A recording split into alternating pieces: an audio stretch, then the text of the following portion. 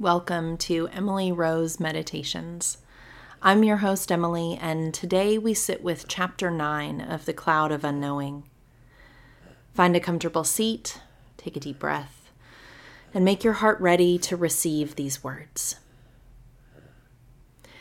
Resist intense mental activity when seeking this dark contemplation. Intellectual activity will hinder you.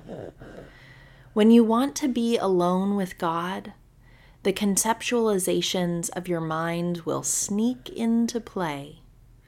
Rather than this darkness, our intellectual ability prefers a clear picture of something less than God. Such mental images, as pleasant as they may be, stand between you and God. Resist them. For the health of your soul, pleasing God and helping others, engage in a blind impulse of love toward God alone, a secret love beating on this cloud of unknowing. Seeking God this way is superior to seeing all the angels and saints in heaven or hearing the laughter and music of those in bliss. If you experience divine contemplation once on this level, you will agree that I am not exaggerating.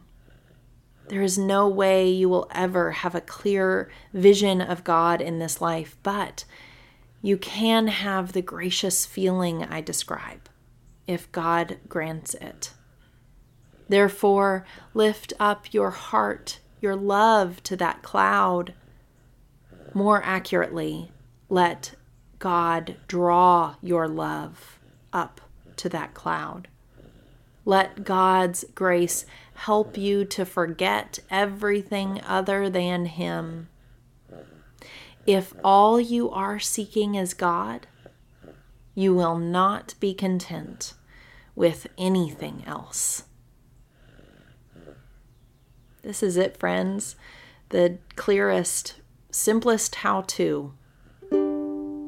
So find a comfortable seat and listen again to how to pray contemplatively. I urge you. Thank you for joining me today. The peace of Christ be with you.